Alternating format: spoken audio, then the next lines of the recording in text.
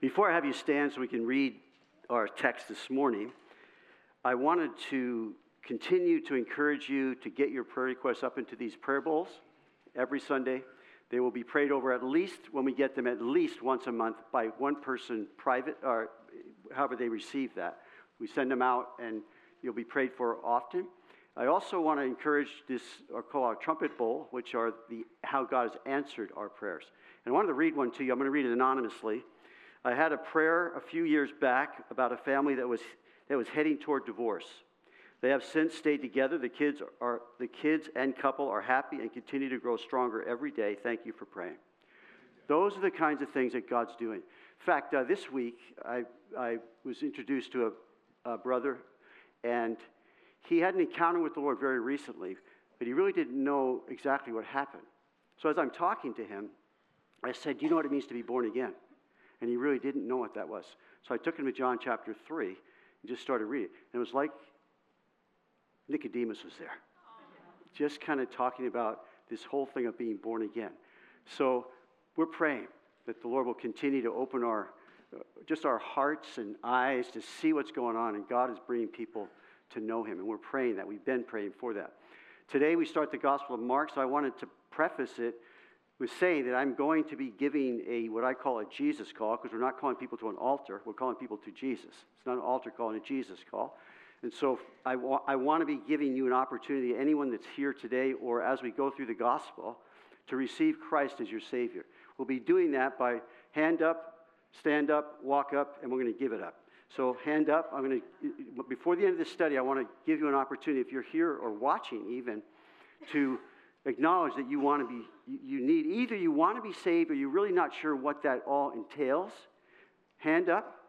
I'm going to ask you to stand up so you know, not to embarrass you, but rather you're standing up and then walking up to one of these tables on either side where we have information. People can talk to you. They can pray for you. If you want to receive the Lord or you need some encouragement, that's where it's going to happen in this sanctuary on Sundays as we go through the Word of God. And I'm just thankful for what the Lord's doing in our church here. It's been fantastic. So with that, would you stand, open your Bibles to Mark chapter 1.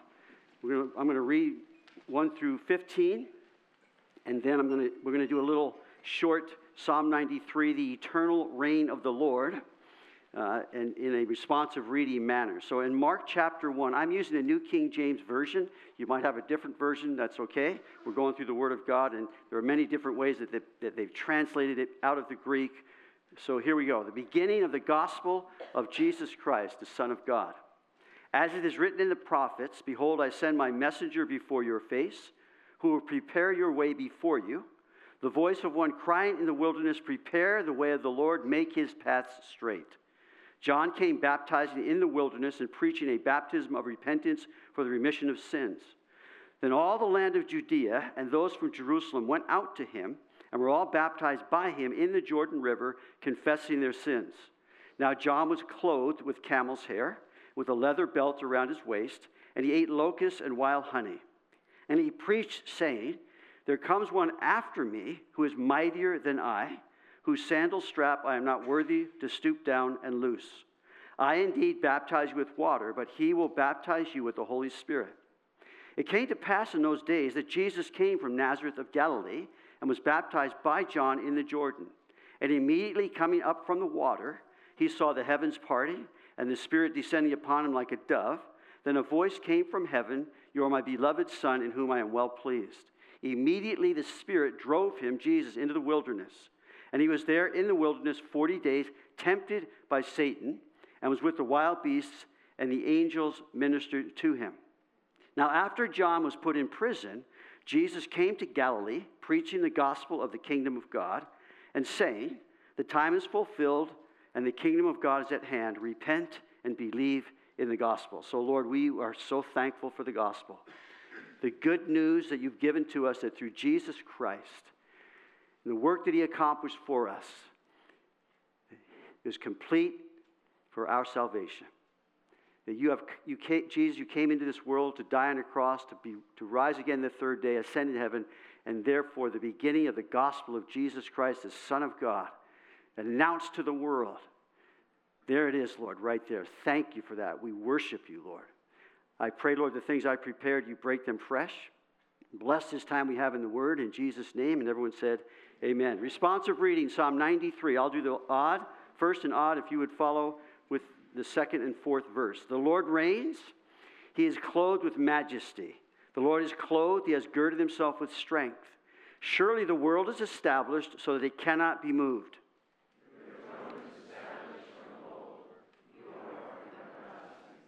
The floods have lifted up, O Lord. The floods have lifted up their voice. The floods lift up their waves. The Lord on high is mightier than the noise of many waters, than the mighty waves of the sea. Your testimonies are very sure. Holiness adorns your house, O Lord, forever. Everyone said, amen. You can be seated. So, the beginning of the gospel of Jesus Christ, the Son of God. Little introductory information. Mark writes with beautiful simplicity. It's kind of serenaded by a dynamic and moving narrative. He uses the word immediately 36 times, emphasizing Jesus' actions more than his teachings. There are a couple of longer discourses that we'll be getting to. He repeatedly draws our attention to Jesus' service and his sacrifice. He awakens our minds to the humanity of the Son of God, or the Son of Man, 14 times in Mark. According to Mark, the gospel is really a transcription of Peter's personal testimony to the beauty and humility of Jesus. The Apostle Peter called Mark his son. It is believed that John Mark, probably wrote this, or probably was about 12 years old when Jesus was crucified. Many believe in Mark, we'll get to this, that he's the one that fled naked when they came in to arrest Jesus in the garden. This same Mark was the one that Paul had problems with, because Mark was on the first missionary journey, and Paul the apostle was frustrated because he left. And so Paul refused to go with him on another missionary journey. It became a problem between him and Barnabas' relationship. Barnabas was Mark's cousin. So the same John Mark, after many years, he became a proved faithful brother and minister of the gospel of Jesus Christ. You know, it just reminds me, things can change. Would you say amen? Amen? God can change us. He can grow us up, and that's what he desires to do. So, the almost universal testimony of the early church fathers is that Mark wrote this gospel primarily to the Gentile Roman Christians. So as we go through the gospel, we will see that Jewish customs are explained because we have a Gentile audience. Some Jewish elements are eliminated. There are no genealogies. Aramaic expressions are translated into Greek. The Roman method of reckoning time is what's used throughout the gospel. Few Old Testament quotations or references of the fulfilled prophecies are used. We're going to look at one of those, not that's in here, but we're going to look at one of those prophecies this morning. Mark records that a Gentile centurion actually unwittingly proclaimed Jesus' deity. So he's really focusing in on a Gentile Roman Christian audience. The tone and message of the gospel are appropriate for such believers who are encountering difficulty, persecution, and they were expecting more. So Mark is writing this gospel. It's pastoral in its message. A caring, loving account of Jesus' love for them. The Christians in Rome had already heard and believed the gospel, so he's writing to them to encourage them, and they needed to hear it again, and we need to hear it again and again. This Jesus whom we love, loves us, cares for us, and wants our lives to be changed. into his image. In this place where they were, there was a lot of immorality. There was a lot of hostility toward Christianity, much like it is for us. And so to take to heart the nature of discipleship, and that is to know him, the only true God, and Jesus Christ whom he sent. Discipleship in knowing him and following him. To catch afresh the implications of what that means living in an immoral and a hostile environment. And so, Mark achieves this through what has been called snapshots, these short little pictures of Christ. Now, those are in his relationship mainly with his disciples. He captures how Jesus cared for them and taught them about discipleship, but listen, in the context of his crucifixion and resurrection, and what is leading up to and what that would mean afterwards. So it's personal, it's intimate, just as it is for we need these kinds of reminders and encouragements about our Savior. So I wrote here, may the Holy Spirit of God refresh us in his care, his love, and his faithfulness to us. May he refresh us in our love for others because he loves us and he loves them. May the Holy Spirit also refresh us in going into the whole world, all the world, and preaching the gospel to every creature. I believe that the Holy Spirit of God is stirring his church now like never before, that the gospel is the power of God into salvation, and we as believers need to be courageous and wise and attentive to the place that we can have in a person's life where they actually come out of the kingdom of darkness into the kingdom of his dear Son. What an incredible thing that we actually can preach the gospel and people's lives can be actually taken out of death into life. And I say, Lord, would you do that? Would you work among us? Almost 40% of this gospel is devoted to a detailed account of just the last 8 days of Jesus' life on earth. Vividly portrayed in two ways. Number one, chapters 1 through 10, he is the servant. In chapters 11 through 16, he is the sacrifice. So those two pictures, those two things of Jesus. So the transitioning chapter 10, we read this in your Bibles, if you would. Mark 10, verse 42. But Jesus called them to himself and said, now they're arguing about who's going to be the greatest, which was a repetitive argument. Who's going to be the greatest? Now, we may not actually verbally, but in our minds, that's a battle we have. Who's better? Who's this? Who's that? So they're arguing about that, and Jesus called them to himself and said, you know that those who are considered, this is chapter 10, 42, are considered rulers over the Gentiles, lord it over them, and their great ones exercise authority over them. Yet, and now they've been with him, watching him, observing. He says, yet, so this is the authority of God himself, who loved them, is faithful to them, called them. It shall not be so among you. It's to be different. But whoever desires to become great among you shall be your servant. Now that is upside down from worldly thinking. Then he said this, key verse. Even as the Son of Man did not come to be served, but to serve and to give his life a ransom for many. That's the gospel. The gospel, one mightier. Jesus, the Son of God, the Son of Man, the Spirit baptizer, the prophet, the preacher, and the king came to give his life a ransom for you and for me. That's the gospel. So the beginning of the gospel of the Son of God, 4 things as an outline if it's helpful. The gospel, one mightier than the messenger. One mightier is the message. One mightier than sin and Satan. And one mighty king and his kingdom. That's what we're looking at in these first 15 verses of chapter 1. The introduction, the beginning of the gospel of Jesus Christ, the Son of God. As it is written, verse 2, in the prophets, behold, I send my messenger before your face who will prepare your way before you. The voice of one crying in the wilderness, prepare the way of the Lord, make his path straight. The gospel is the good news of Jesus Christ, the Son of God. As is written in the prophets, in other words, God went on record.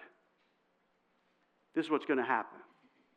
In Isaiah chapter 40, the voice of one crying in the wilderness, prepare the way of the Lord, make straight in the desert a highway for our God. In Malachi chapter 3, behold, I send my messenger, and he will prepare the way before me. And the Lord whom you seek will suddenly come to his temple, even the messenger of the covenant in which you delight. Behold, he is coming, says the Lord of hosts. God went on record and said a messenger is coming. Now this has fulfillment in a couple different ways, but Jesus identified the messenger as John the Baptist. John the Baptist himself identified himself as that messenger. In the Bible Knowledge Commentary, writes this, quote, the coming of this messenger was to be the first of a twofold eschatological event. The second step would be the coming of the Lord in his day, unquote. So here this messenger is coming, the voice of one crying in the wilderness. God spoke, and God broke the 400 years of silence between the Old Testament and the New Testament. This is now the appointed time in God's unfolding revelation of his planned, promised, and prophesied visitation. Behold, your king is coming. Behold, make way. He's coming, the visitation in person. The Savior who saves us from our sin. That's who John the Baptist is announcing. This one mightier than the messenger, John the Baptist. Prepare the way of the Lord, make his path straight. No, get ready for the visit of the king. The wilderness, he says there, the voice of one crying in the wilderness, prepare the way. In the wilderness, preaching repentance. In the wilderness, tempted by Satan. You see, the wilderness in the Bible, the picture there is characteristic of the spiritual condition of this world. No water, dry, uncultivated, barren desert, desolate wasteland, spiritually speaking, a fallen world, unoccupied or unfit for human settlement, a place of wandering and temptation. The voice is crying in the wilderness of a fallen, broken, barren, desolate, and deadly world. The gospel, the message. It was the wilderness of a fallen world that the voice called and Jesus came. And are you not thankful for that? God spoke many years before it ever happened, said, I'm coming. The messenger will go before me. And so John came, baptizing in the wilderness and preaching a baptism of repentance for the remission of sins. Verse 5. Then all the land of Judea and those from Jerusalem went out to him and were all baptized by him in the Jordan, notice, confessing their sins. Now John was clothed with camel's hair and with a leather belt around his waist, and he ate locusts and honey and wild honey. And he preached, saying, there comes one after me who is mightier than I, whose sandal strap I am not worthy to stoop down and loose. I indeed baptize you with water, but he will baptize you with the Holy Spirit. John the Baptist is this prophesied messenger, this prophesied prophet. A teenage boy had just passed his driving test and asked his father as to when they could discuss his use of the car. His father said he'd make a deal with his son. You bring your grades up from a C to a B average, study your Bible a little, and get your hair cut. Then we'll talk about the car. The boy thought about that for a moment, decided he'd settle for the offer, and they agreed on it. After about 6 weeks, his father said, son, you've brought your grades up, and I've observed that you have been studying your Bible, but I'm disappointed you haven't had your hair cut. The boy said, you know, Dad, I've been thinking about that, and I've noticed in my studies of the Bible that Samson had long hair. John the Baptist had long hair. Moses had long hair. And there's even strong evidence that Jesus had long hair. The father responded, did you also notice that they all walked everywhere they went?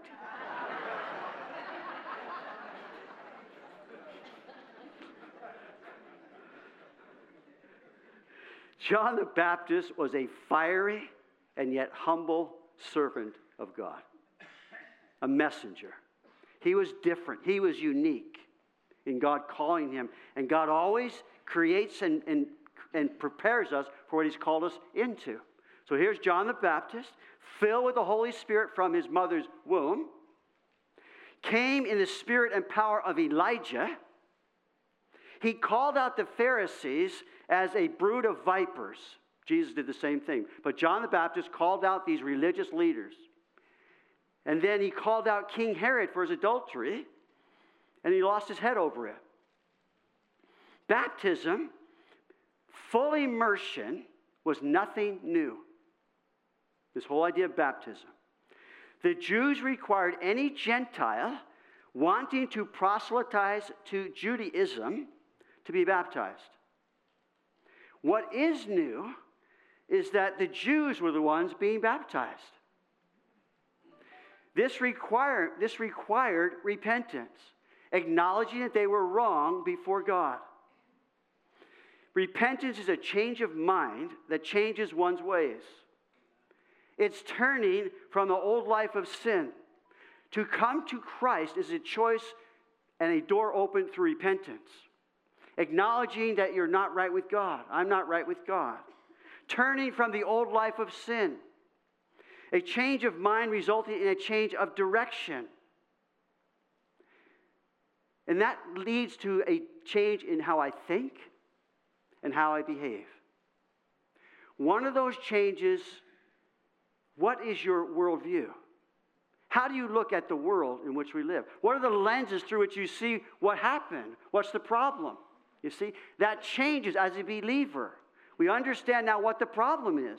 That man sinned against God, and there was a fall that took place, and thus sin entered the world, and it's a mess. Why is it? Because of sin. And so dealing with the world, living in the world as a believer, gives a whole different worldview. They were confessing their sins. That means saying the same thing that God says about sin. You see, the world, and even the church, wants to change the definition of what is sin. God has told us this is sin. And the wage of sin is death. The payment for sin, what happens if sin is not repented, is death. Separation. Relationship ruin. Now, John identifies Jesus as the baptizer with the Holy Spirit. John the Baptist's baptism was ceremonial. It was the outward expression of repentance, inward repentance, being baptized. Jesus' baptism, on the other hand, was supernatural. The receiving of the indwelling of the Holy Spirit. So the baptizer baptized you with the Holy Spirit. That's supernatural. This baptism of the Spirit was an expected work of the coming Messiah. We just got done studying the book of Acts, chapter 2. Then he quotes Joel, chapter 2, verse 29. And it shall come to pass afterward that I will pour out my Spirit on all flesh. Your sons and your daughters shall prophesy. Your old men shall dream dreams. Your young men shall see visions. And also on my men servants and my maids, I will pour out my Spirit in those days. That is describing, identifying scripturally what just happened in Jerusalem with the church being birthed by the Holy Spirit coming down upon them and tongues being spoken. What's going on here? This is God who's manifesting now his promise of the pouring out of the Holy Spirit. Jesus ascended to heaven. There he poured out the Spirit. He's the Spirit baptizer. In Ezekiel chapter 36, I will put my Spirit within you and cause you to walk in my statutes, and you will keep my judgment and do them. The baptism of the Holy Spirit. Now, I want to touch on water baptism, because this is commanded of Jesus, by Jesus, and therefore every believer is to obey that and be baptized. Our next baptism will be on Easter Sunday, April 9th. There will be before that, the Sunday before that, while we're doing our services here in both 9 11 a.m., a class on baptism for your understanding and preparation for being baptized. Do you need that class? No. Do you need baptism to be saved? No. That's not what baptism is. But it's an outward expression of something that's happened in your life, and Jesus commanded it. It was taught in the book of Acts, practiced in the book of Acts, and taught in the epistles. That's why we do that. Baptism is important, and I want to encourage you. Now, baptism publicly identifies you as a follower of Jesus Christ. Baptism is a public expression of your obedience to the command of Jesus. Baptism publicly expresses your faith in many truths. This is an expansion of why would you be baptized? Why is it important? Here's why. It's publicly expresses your faith in many truths. What truths? God is triune. He is Father, Son, and Holy Spirit. That's why we baptize in the name of the Father and the Son and the Holy Spirit. In a baptism, it's the declaration that we believe in a triune God. That your sins have been washed away. That you have been united with Christ in his death and resurrection. Your old life is buried. Your new life raised now in Christ. That Christ, God, has given you a new life. All those things and many are in baptized. So it's important that we do that. It doesn't save you. It's a command of Christ. So therefore, in so doing, it strengthens your heart in the assurance of your salvation. Is my assurance based on doing? No, but because I've done what I've been commanded, I can still remember as though it was yesterday, when I was 10 years old, being baptized. Such an important event in my life. I can remember it like it was yesterday. And that was 60 years ago that I was baptized in April of 1963. So one mightier is the message. Point number 2. A message was preached, yes, but the one mightier is the message.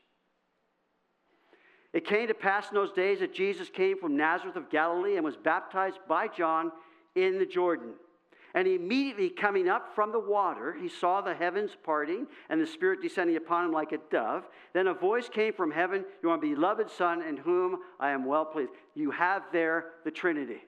You have the Son, you have the Holy Spirit in the form of a dove, and you have the voice, the Father, the Son, and the Holy Spirit testifying to this one who is the message. It's Jesus. So Jesus' baptism, 3 things. Number 1, he was standing in line. Now picture that a moment. I picture it imagine myself standing in a lineup of criminals. It would be uncomfortable. Imagine the Son of God standing in line with sinners.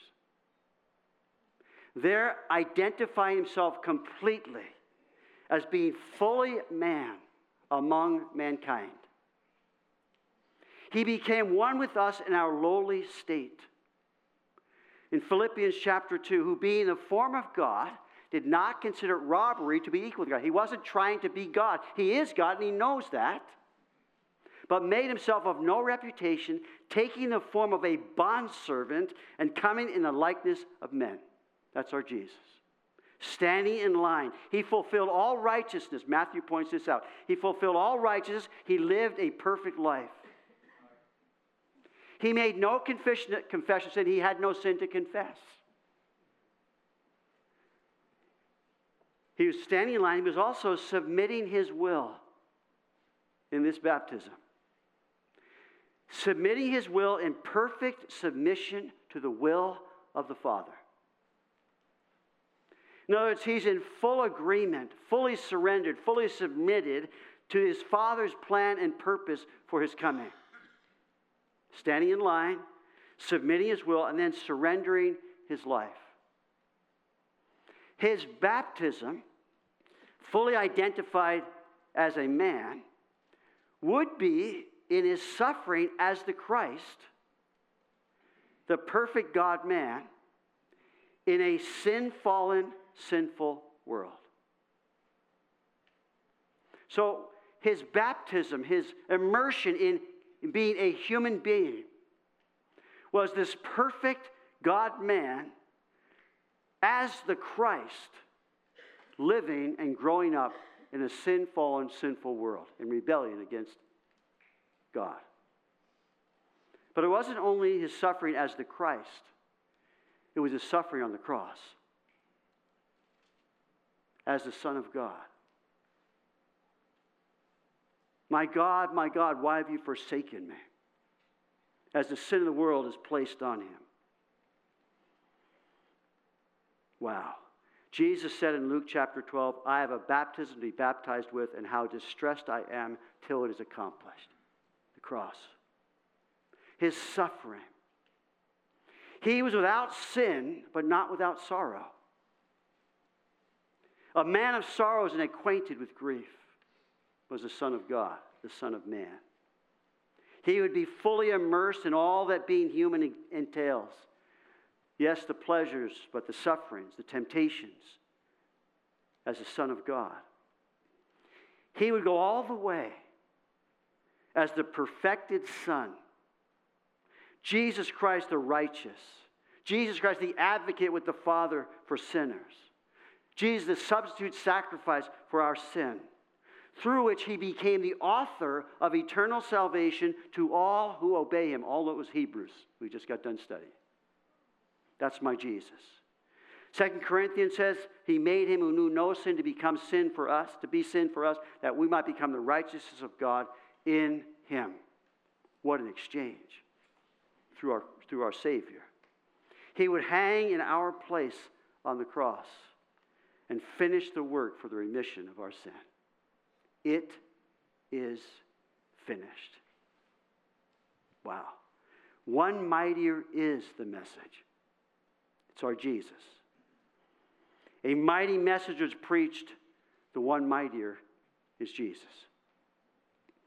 The message here is no better place to go than Isaiah chapter 52. And I'm going to put it on the screen. I'm going to just read through this. Let us capture our hearts once again as far as this place that Jesus himself came to save us from our sin. In Isaiah 52, behold, my servant shall deal prudently. He shall be exalted and extolled and be very high. Just as many were astonished at you, so his visage was marred more than any man, and his form more than the sons of men. Literally means he was beaten so mercilessly he didn't even look like a human being. The crucifixion. So shall he sprinkle many nations. Kings shall shut their mouths at him. For what had not been told them they shall see, and what they had not heard they shall consider. Who has believed our report? And to whom has the arm of the Lord been revealed? For he shall grow up before him as a tender plant, as a root out of dry ground, wilderness. He has no comeliness, and when we see him, there is no beauty that we should decide. He looked just like a normal human being. He is despised and rejected by men, a man of sorrows and acquainted with grief. And we hid, as it were, our faces from him. He was despised, and we did not esteem him. Surely he has borne our griefs and carried our sorrows, yet we esteemed him stricken, smitten by God, and afflicted. But he was wounded for our transgressions. He was bruised for our iniquities. The chastisement for our peace was upon him, and by his stripes we are healed. All we like sheep have gone astray. We've turned everyone to his own way, and the Lord has laid on him the iniquity of us all. He was oppressed and he was afflicted, yet he opened not his mouth. He was led as a lamb to the slaughter, and as a sheep before its shearers is silent, so he opened not his mouth. He was taken from prison and from judgment, and who will declare his generation? For he was cut off. That's a violent end. Cut off from the land of the living. A violent death. For the transgressions of my people he was stricken. And they made his grave with the wicked, but with the rich at his death, because he had done no violence, nor was any deceit in his mouth. Yet it pleased the Lord to bruise him. He has put him to grief. When you make his soul an offering for sin, he shall see his seed. He shall prolong his days, and the pleasure of the Lord shall prosper in his hand. He shall see the labor of his soul and be satisfied. By his knowledge, my righteous servant shall justify many, for he shall bear their iniquities. Therefore I will divide him a portion with the great, and he shall divide the spoil with the strong. We're going into a kingdom when Jesus will reign. Because he poured out his soul unto death, and he was numbered with the transgressors, and he bore the sin of many, and he made intercession for the transgressors. And then you go to chapter 54. It's the glorious kingdom. Wow. Does that need any commentary? Only the commentary of the Holy Spirit to my heart personally, intimately. This is my Jesus. This is the one mightier, the message. He's mightier than sin and Satan. Verse 12 of Mark chapter 1. Immediately the Spirit drove him into the wilderness. Now this is a very forceful word, drove. It's used of driving out demons. It's not that he was reluctant. but that he had an intense preoccupation in his mind, knowing what he's going into. He was there in the wilderness 40 days, tempted by Satan, and was with the wild beasts, and the angels ministered to him. It wasn't to find out if he would fail, but rather to prove he would not. Thank God. He was tempted with every human capacity to choose for himself whether he would do the will of God or not. They were real temptations of sin. Yet the Bible tells us without sin. Real temptation to sin, but Jesus never sinned.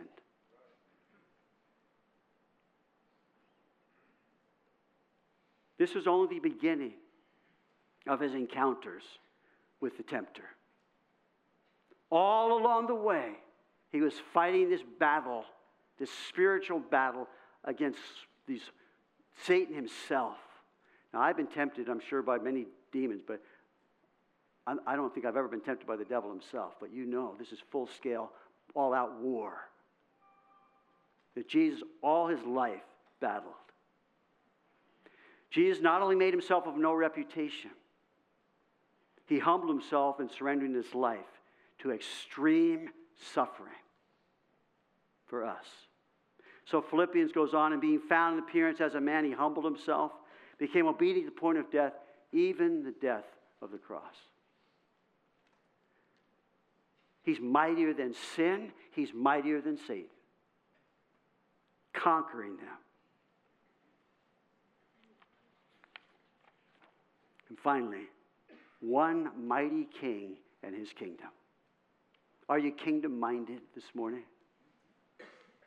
Thy kingdom come, Jesus included in that pattern for prayer. Thy kingdom come. The end of the book of Revelation, come quickly. Set up your kingdom. Now, after John was put in prison, Jesus came to Galilee preaching the gospel of the kingdom of God. Jesus is preaching the gospel of the kingdom of God. And saying the time is fulfilled and the kingdom of God is at hand. Now here it is. Repent and believe in the gospel. John was imprisoned by Herod and eventually beheaded. We'll get this whole story, full story in Mark chapter 6. So this marks this transition from the messenger, John the Baptist, to the message or the person of Jesus Christ. Right here. The word, the kingdom of God in Mark is used 15 times. You might even say 16 because in 11:10 it says, on Palm Sunday, blessed is the kingdom of our father David. It's the same promised kingdom that God promised to David, in which Jesus will reign as King of kings and Lord of lords over the kingdom of this world, the kingdoms of this world. In Mark, you get a kingdom divided against itself cannot stand. You get a kingdom rising against kingdom in the end times. So the kingdom of this world are very different, but they will be totally triumphed over in the kingdom of God, the kingdom of David. King Herod said to Herodias' daughter, I'll give you up to half my kingdom. We get that story too in chapter 6. So here I want to speak to you who might be listening, watching, or here, who don't know Christ. He's not your king right now. You have an idea of what a kingdom might be, but you have no idea as far as the promises of the kingdom of God. Entrance into the kingdom of God is through the preaching of the gospel, and then through repentance and believing the gospel by bowing in full submission to the king. The kingdom is coming. Have you bowed your knee and declared Jesus as your Savior, Lord, and King? Have you done that? Have you repented? In other words, turn from your way of life. Turn from your sin and turn to Christ in repentance. And ask Him to forgive you. Based not on you or me or anyone else, but based on Jesus Christ, who came and died on the cross for your sin. I would ask the believers right now to pray. Just pray and be praying. Is that you this morning? Have you been saved from your sin? Do you know what's going to happen when you die? You see, these are assurances that come only through the gospel. And the proven gospel of Jesus Christ, historically, and in many other ways, that this happened. And you know what Jesus said? Here's the battle. Here's the importance of it. You do not believe, or have not. Jesus said, therefore, whoever confesses me before men, him I will also confess before my Father who is in heaven. But whoever denies me before men, him I will also deny before my Father who is in heaven. It's a matter of, will you acknowledge Jesus Christ as Son of God, Son of Man, and Savior of the world? The one to whom you will give allegiance by turning your life over to him. So there are three things I'm going to ask. Number one, raise your hand up, so I can acknowledge your decision. As believers in this room are praying, just raise your hand up and say, yes, Now, maybe you're here, and you aren't really sure and don't understand it completely. Well, I'd say put your hand up right now. And there's going to be people, I'm going to ask you to stand up and just walk up to these tables where there'll be people there to talk to you, to pray for you. It's the most important decision you will ever make in your whole life. It's the decision you make between life and death, between eternal life and eternal death. That's the decision. And God has made it and laid it out so clearly through his Son that he loves you. For God so loved the world that he gave his only begotten Son. And you must be born again to enter the kingdom of God. What does that mean? There'll be people there that can talk to you about that. And we'd love to do that because it's so important to acknowledge your sinfulness before God. That something's not right between you and God. To repent of your sin as you understand it in not being right with God. In things that aren't, and that can be just thoughts.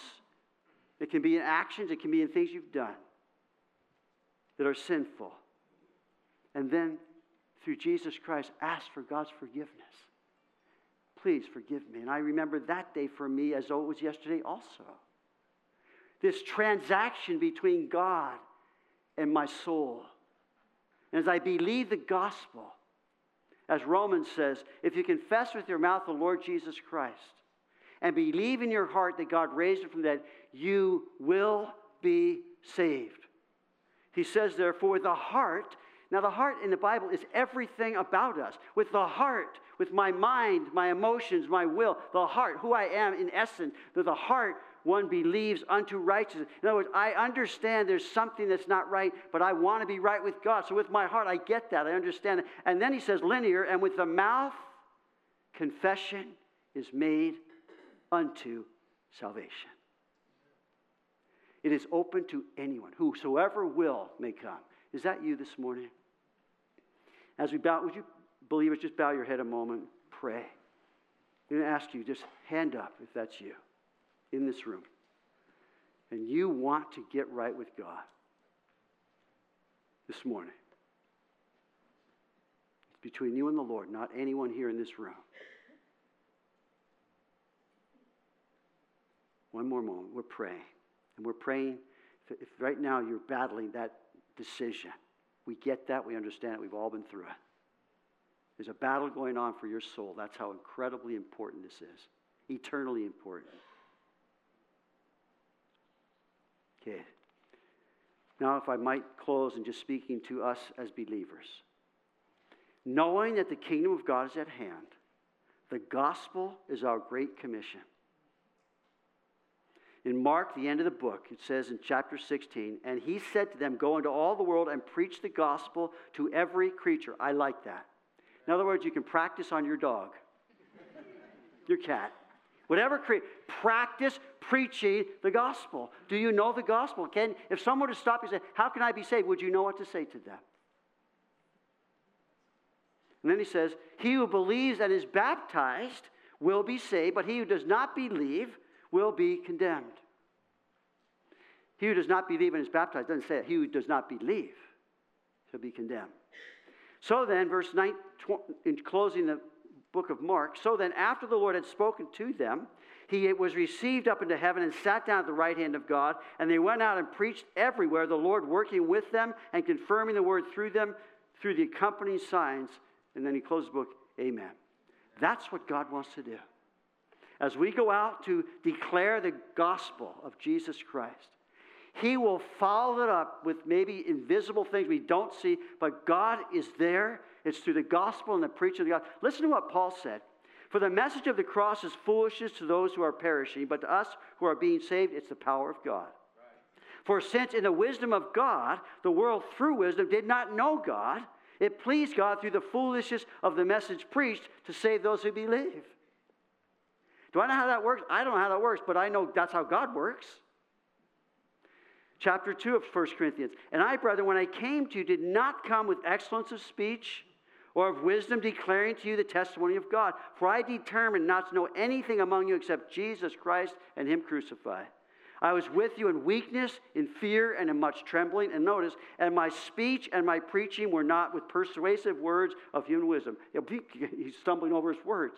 But he's giving them the truth, the gospel. It says, but in demonstration of the Spirit and of the power, that your faith should not be in the wisdom of men, but in the power of God. May God help us that we would be courageously and confidently, and God opening doors to us to talk to people about their need for Jesus Christ and how He loves them. And I need that re-up for myself as much as anyone in this room. That my life, my words are in God's hands to use me as He wants to do. And God wants to bring people to salvation through the gospel. And we've been praying for that for our church, Monday nights. First Monday, I think it is. We've been praying for souls. And just asking God to move, because if the Lord doesn't do it, it's not going to happen. But here's the deal. God wants to do that. What about loved ones in your family? What about people that you know are not walking with God? They're in danger and peril of hell itself. What about them? I'm saying to you, as to myself, as we need to pray for them, believe God, and then maybe it's not them directly, but as we're praying for them, God's going to refresh us again that everyone that we see is Jesus died for, that they might know Him. And He'd stir us up in these things of preaching the gospel. The gospel is mightier than the messenger, as Paul just said. The message itself is the power of God unto salvation. So as the worship team comes out, this song came to mind. I didn't ask Sophia to do it because it was too late. How many of you know we have a story to tell to the nations? This is the second time I've got a song and nobody knows it. How many knows? Up here.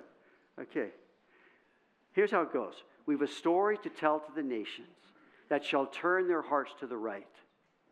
A story of truth and mercy, a story of peace and light. We have a song to be sung to the nations that shall lift their hearts to the Lord, a song that shall conquer evil and shatter the spear and sword, and shatter the spear and sword.